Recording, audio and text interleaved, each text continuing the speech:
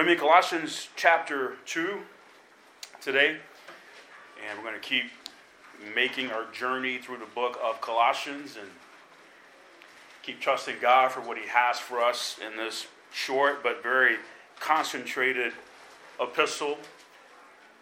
Unboxing a counterpunch is a punch that immediately follows an attack launched by an opponent. Right, so if you've ever watched a boxing match, you see that, right? One fighter throws a punch, and then the other fighter comes right back with another punch, a counter punch, right? And you essentially see that fight play out through Scripture, where God moves and then the devil moves, and there's this countering back and forth. Satan, as we know, had launched an attack against the church at Colossae.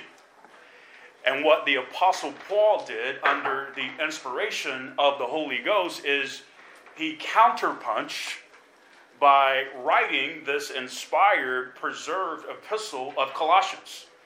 That was his response to Satan's attack on the church at Colossae.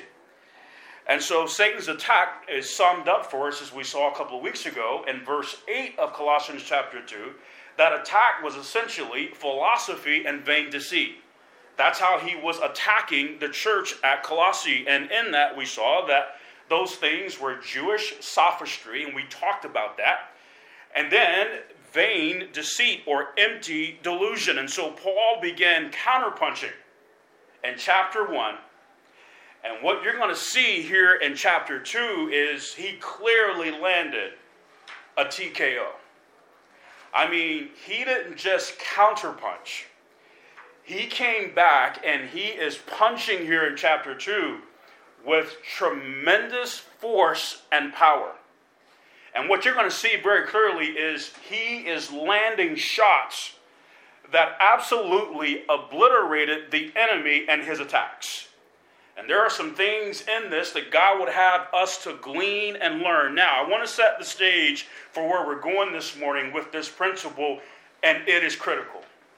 As a believer, you have to get this. I must get this. Listen, the principle of counterpunching is a key difference in spiritual warfare. You and I, as believers in Jesus Christ, we are in spiritual warfare day in and day out. You absolutely must learn how to counterpunch. You have to learn that. If you do not learn how to counterpunch, listen very carefully, you cannot and you are not winning in this war. You have no shot. If you do not learn the principle of counterpunching, the devil attacked Jesus and Jesus counterpunched with, "It is written. It is written again, for it is said." That's how he counterpunched, or "for it is written," sorry. Eve lost in the garden because of her inability to properly counterpunch. And her inability to properly counterpunch was the result of the fact that she was not established in the little word of God that she had. And so she did not properly counterpunch. Husbands, are you listening? Your wife is as much of a target of Satan today as Eve was in the garden. Make no mistake about it, your wife needs to know how to spiritually counterpunch. And it is on you and it is on me to make sure that we are providing the type of leadership where our wives learn how to do that. But if the devil is attacking without you knowing how to properly counterpunch, here's what that means. What that means is you are for sure living a defeated Christian life. That's what it means. If you do not know how to properly counterpunch, your Christian life is one of defeat. That would be the theme of your Christian life. The devil is knocking you around the ring of life whenever he feels like it. whenever he wants to, he can have his way with you. He can knock you here. He can kick you there. He can throw you down here. He can defeat you here because of your inability to properly counterpunch. The attack against Colossae was of man and the world. It was not after Christ. And in verse 9, Paul began launching a series of counterpunches that were directly into the face and the body of the enemy that was touting philosophy and vain deceit. And Paul was looking to knock it out. Look at verse 9. Paul said, "For in him dwelleth all the fullness of the Godhead bodily. And ye are," verse 10, "complete in him, which is the head of all principality and power." So at the end of verse 8, we close with, "and not after Christ." So verse 9 is clearly referring to Christ. As most of us know, we do not find the word Trinity in our Bible. That is a word that is used to capture the triune nature of God as we know. What we do find in God's word is we do find the word Godhead. And it's very fitting doctrinally that you find that word Godhead 3 times in Scripture. And that's fitting because God is a Holy Trinity. That is who he is. He is the triune God. But according to philosophy and vain deceit of the Gnostics, Jesus could not have been God because God would have never put on flesh. And so what Paul did in verse 9 was he took an uppercut to that. I mean, he landed a blow. Because he said, "In him," that is Christ, "dwelleth not some, but all the fullness of the Godhead bodily." That was a bomb doctrinally. It obliterated the heresy of the Gnostics that said Jesus Christ could not have been God in the flesh, and Paul took a bomb to it. Jesus told Philip, "He that hath seen me has seen the Father." In chapter 1 of this great epistle, in verse 15, Paul made it clear that Christ is the image of the invisible God.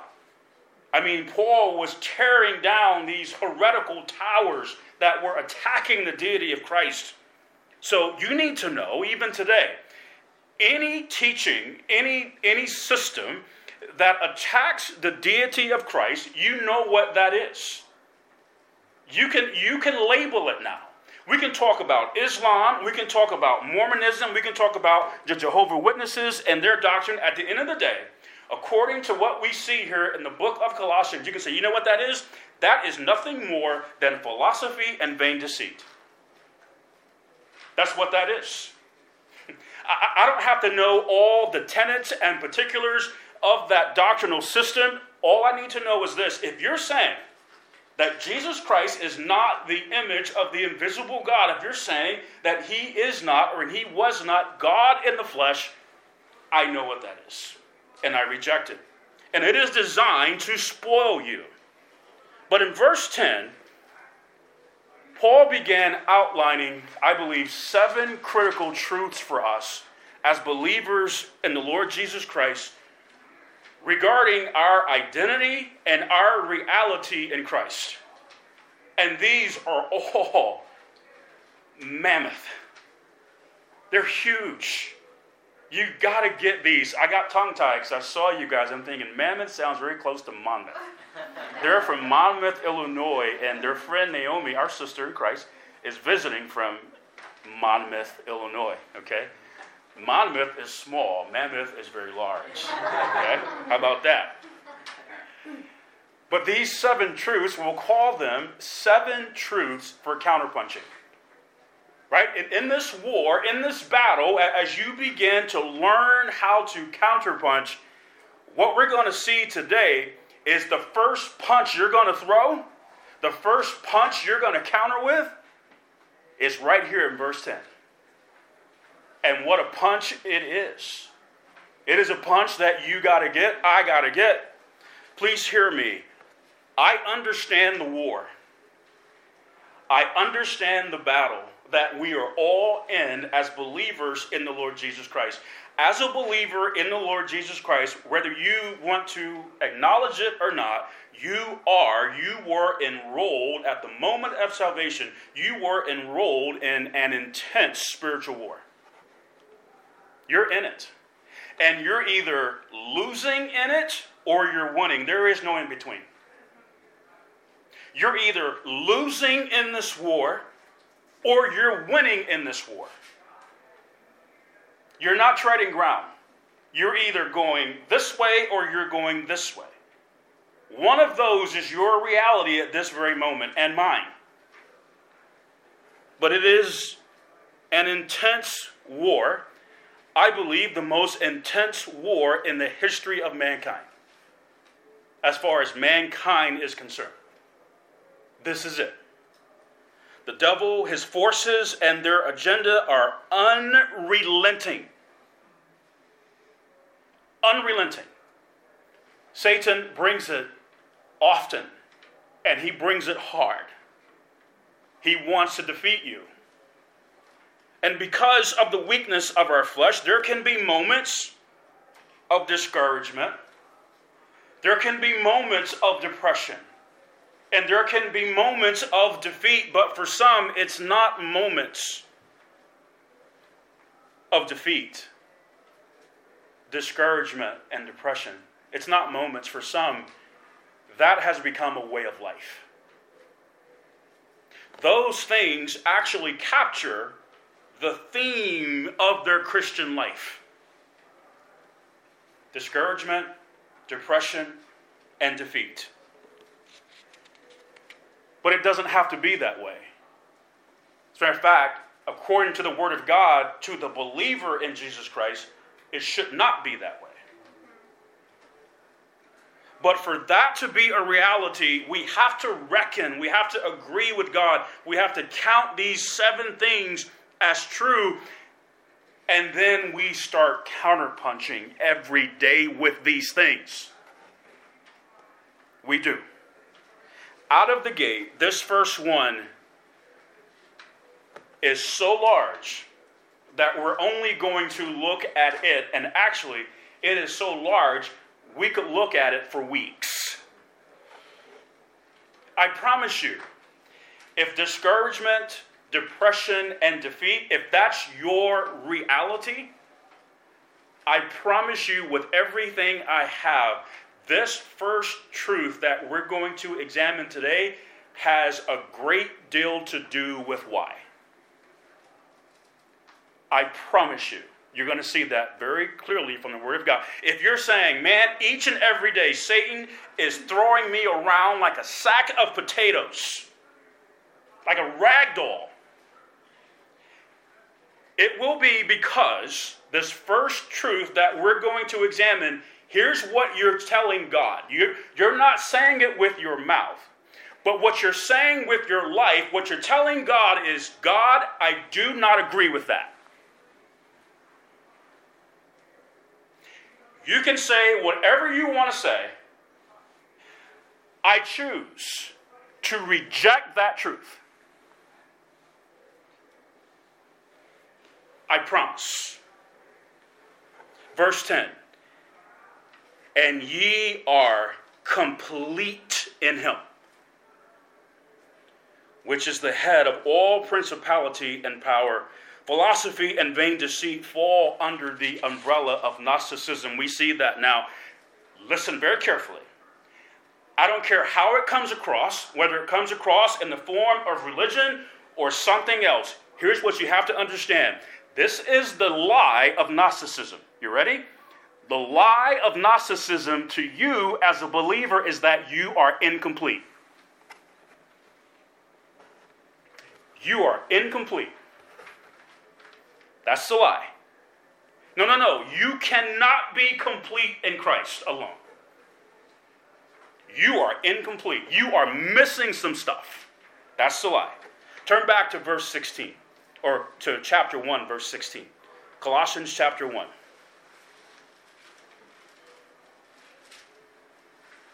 This is the lie that Satan is bringing through corrupt and false teachers.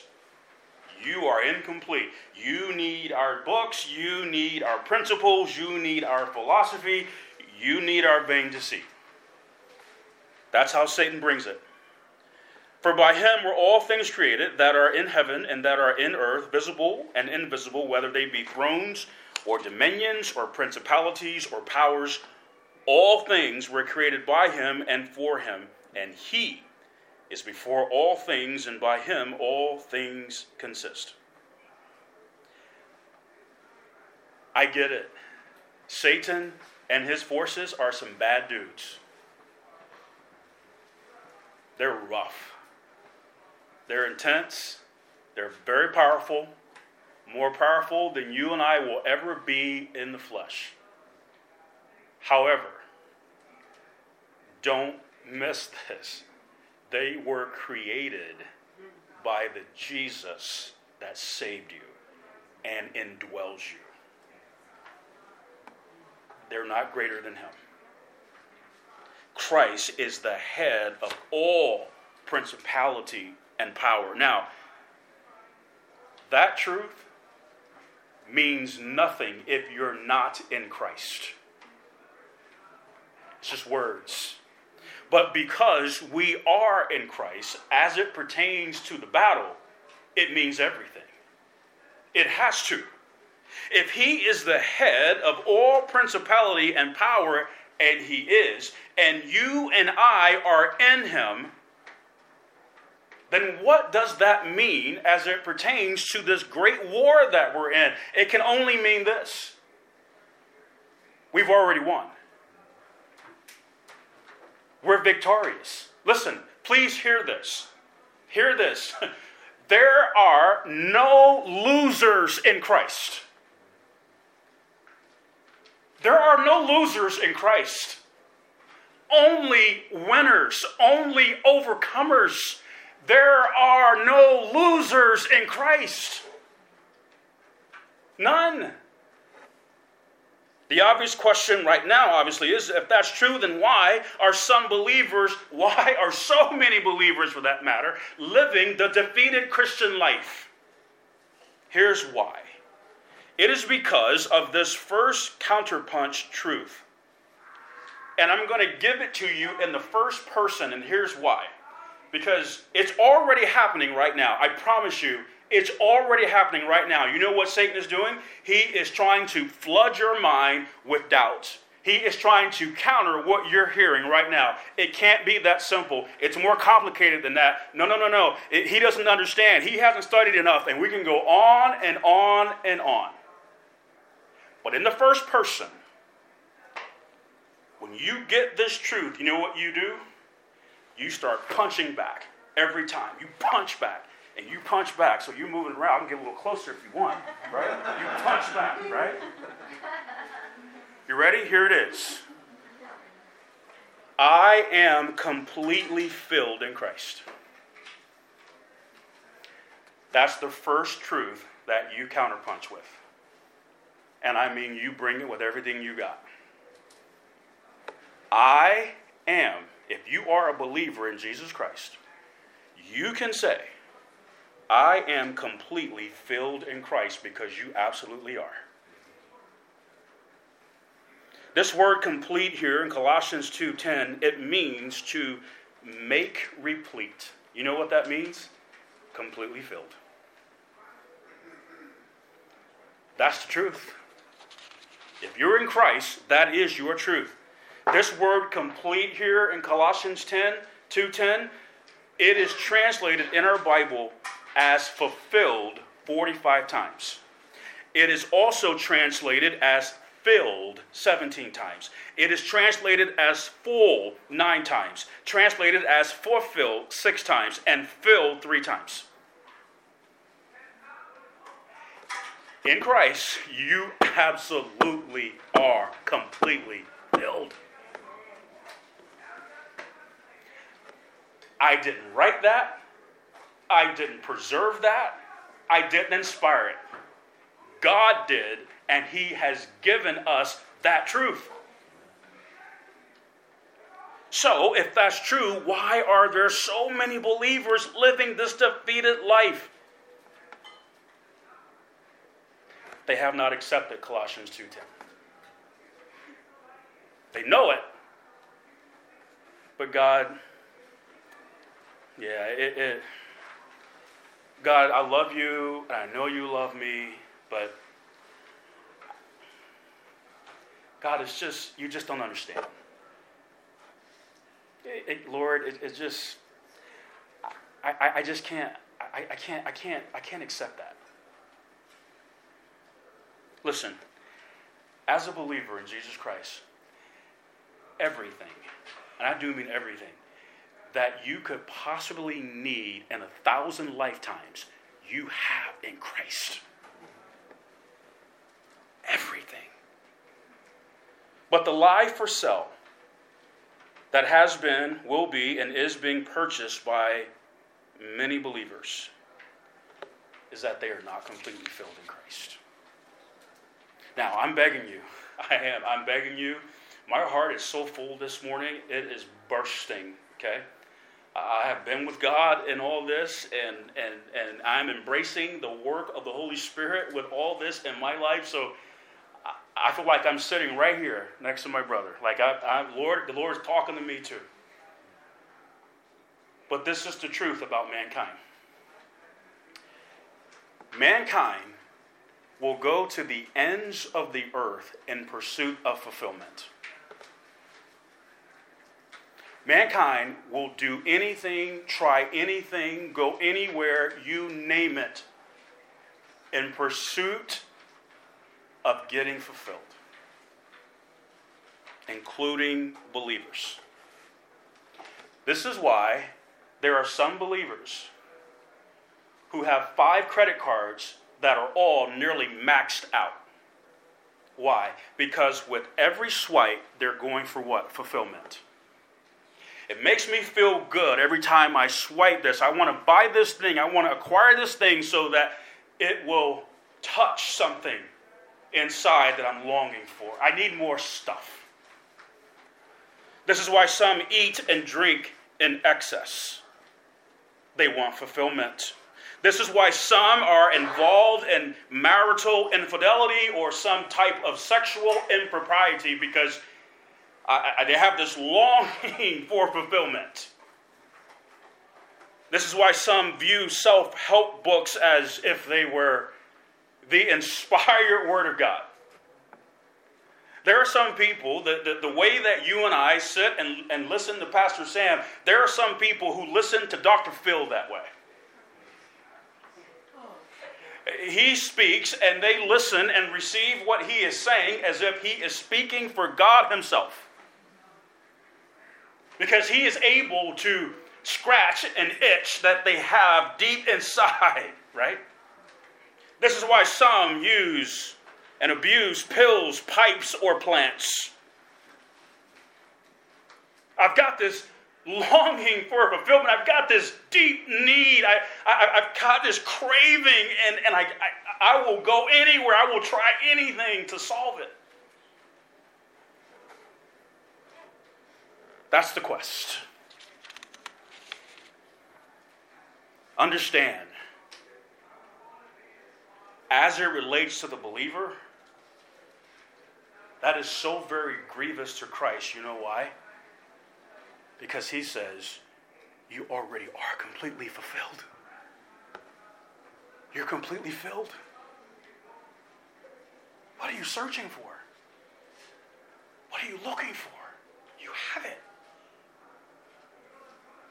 These people are like the person frantically turning their house upside down, flipping over seat cushions, looking under the cracks and corners of their house looking for their keys. You done that? I mean, you're in a frenzy, and you're looking and looking and looking, and all of a sudden you hear this noise and you go, oh, they're in my hand. The whole time, it's in your hand. It's in your hand the whole time. It's in your hand. You're looking everywhere, and you're turning over the seat cushions of life, and you're looking in the corners of life, and you're trying this, and you're trying that, the whole time carrying it right here in your hand.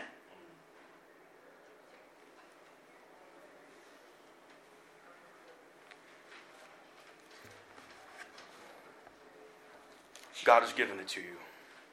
So in Christ, you are completely filled, but it's so much more important for that to not just be head knowledge. As Alan Shelby has said, it's got to get 18 inches deeper. It's got to get here. And so, consider what Jesus says. John 6:35. And Jesus said unto them, I am the bread of life. Bread or food is essential. It's necessary for physical living, is it not? What Jesus is saying is everything that a human being could ever possibly want or need, I am it. I'm the bread of life. I am the one who is essential, most essential, ultimately necessary for life. It's me. It's not someone else or something else. It's me. I am the bread of life. He that cometh to me shall never hunger, and he that believeth on me shall never thirst. My goodness, there are a lot of hungry and thirsty believers. Someone's lying. John 10:10. The thief cometh not, but for to steal and to kill and to destroy.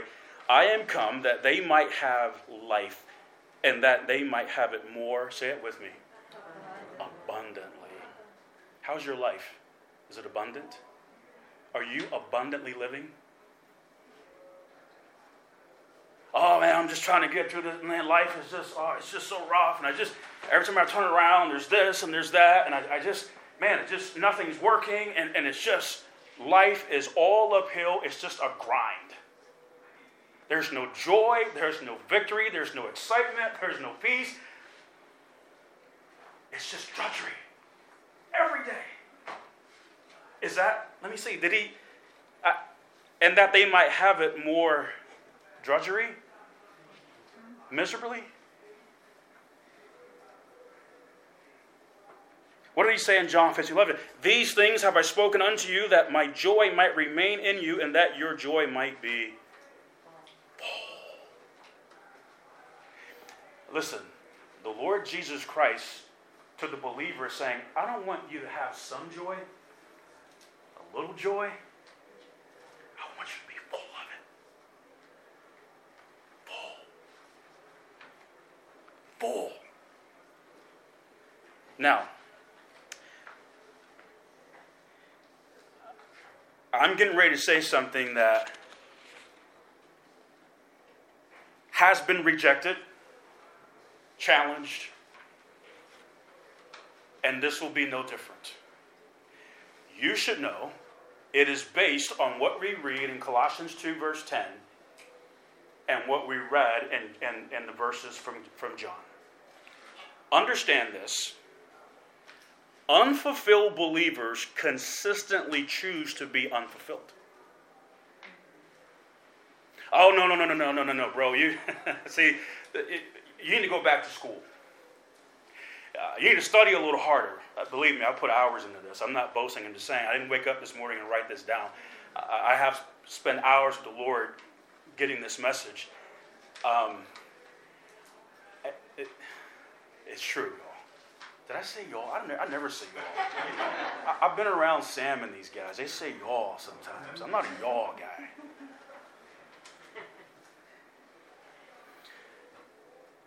One of the reasons this is so hard to accept is because we live in a society of victims. Everybody's a victim. Everybody's a victim. So if I'm unfulfilled and miserable in my life, it's not because of me. It's not because of the choices or the choice that I've made. No. It's because of what someone has done to me, or what someone is doing to me, or some circumstance or some event outside of my control. That's why I'm unfulfilled, angry, miserable, sour, cantankerous, depressed, negative. That's why I murmur all the time. That's why I'm so difficult to be around and live with. It's because of them or that. That's our society. And I wish I could tell you that that stopped at the doorstep of the church, not the case. So, to accept that my unfulfillment is of my own doing, guess what? Is unacceptable. I watch TV, and TV tells me that somebody did something to me. Something happened to me.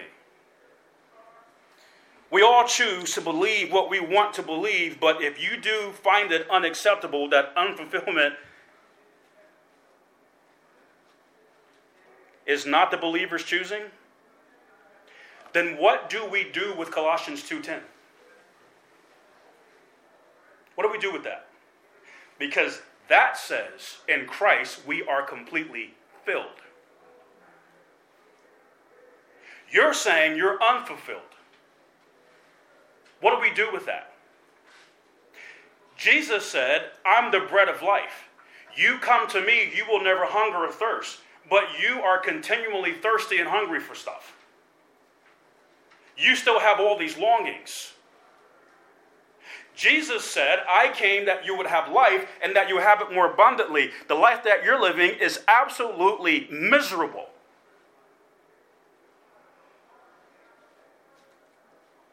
What do we do with that? Jesus says, I don't want you to have joy. I want you to be full of it. You're down all the time.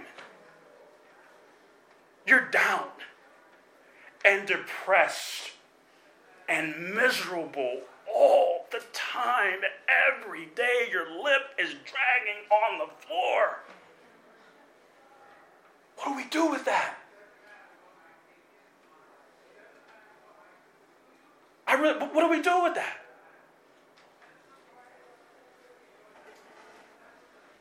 Someone's lying. You know, if I were a betting man, I'd say this is right.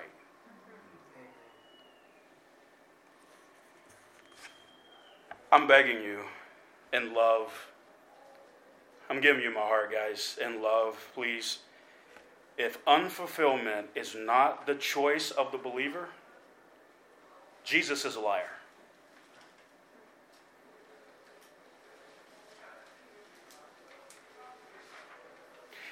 If you're saying as a believer, if you're saying, Lord, nah, I'm sorry, I just can't, so no, if this or that or whatever it might be, what you're saying is, this isn't true. This says you are complete in Him. Completely filled. You're saying, actually, Lord, I'm incomplete. And here's why.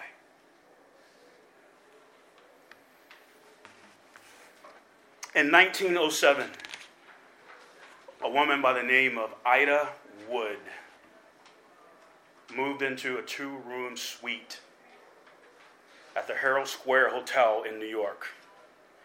The manager said that she always paid her bills in cash every month and paid them on time.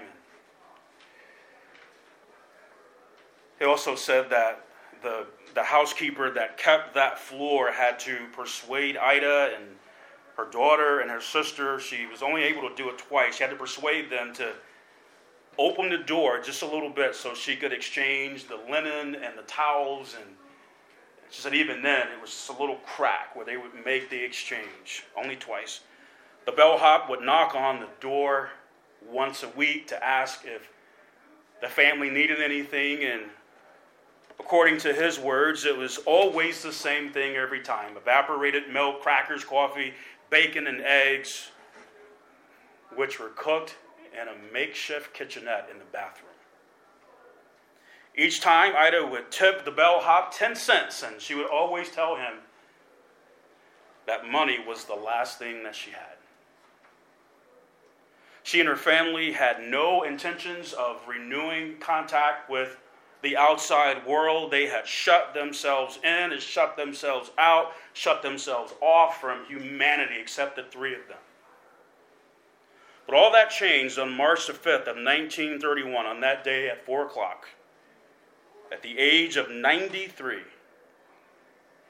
Ida Wood did something that she had not done in 24 years. She opened the door and she put her neck out and looked down the hall and cried out for help. Why? Because her sister lay sick and was dying.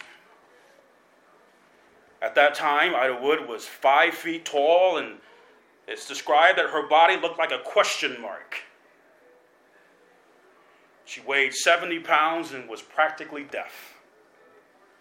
Despite poor health and not bathing for years. Her complexion was described as creamy and pink and unwrinkled. So as the undertaker was there and transporting the body of her deceased sister, Ida Bell began rambling that she was at one point in her life a Southern belle and a New York socialite. She said that her husband used to be a congressman and that her brother-in-law was once the mayor of New York. But as the people in the room heard all this, they looked around and couldn't help but question the validity of it, because they looked around, all they saw was squalor. So they just chalked it up to, oh, this is just an old 93-year-old senile woman. They could have not been more wrong. She had, in fact, been a Southern belle, and she was also the widow of Benjamin Wood, former congressman from New York and publisher of the New York Daily News. And in 1901, after he had passed, she sold the New York Daily News for $300,000. You can imagine how much money that was in 1901. And in 1907, anticipating the financial panic, she closed her bank account and walked out of her bank with nearly $1 million. Upon searching her suite, inside they found a shoebox. In that shoebox, they found $247,200 in cash. They thought that was it until the following day, a nurse found an oilcloth pocket in Ida's dress as she slept. Inside that pocket was $500,000 in cash. Next, they examined 54 of her trunks. Some of them were stored in the basement of the hotel, others in an uptown New York warehouse. Inside lay bolts of the finest lace from Ireland, Venice, and Spain, armfuls of exquisite gowns, necklaces, watches, bracelets, and other gem-encrusted pieces, several $1,000, $5,000, and $10,000 gold certificates dating back to the 1860s. And in an old, stale box of crackers,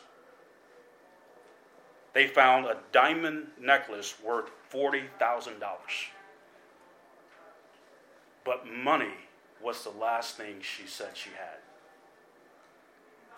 That proved to be a colossal lie. You say, where are you going with that? Here's where I'm going with this, and this is your meditation homework. I really want you to think about this question. I really want you to meditate on it this week. I want you to meet with God over this question. It's in your notes. What are you claiming about yourself that upon further investigation of God's word says you are lying?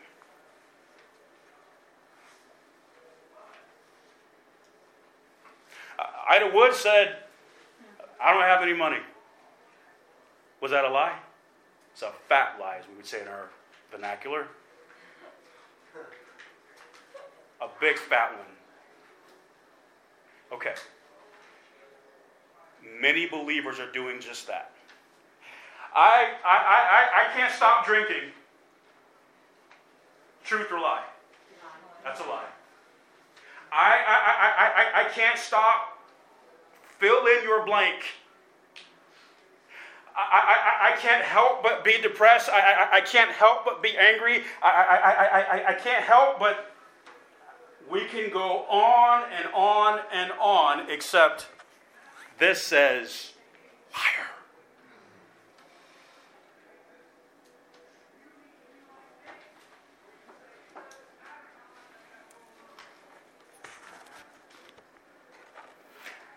I can't think on these things, liar.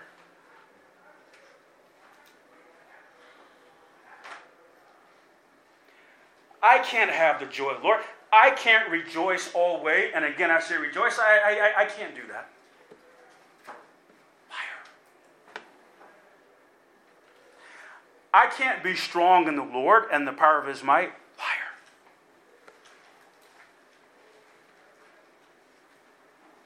I can't stop being in debt. Liar. Shall I continue?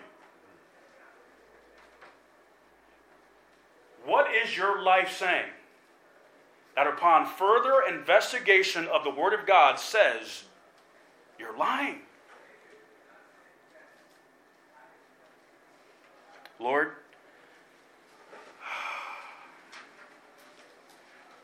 your Word is always true. Help us to reckon it so in our lives. In Jesus' name, amen.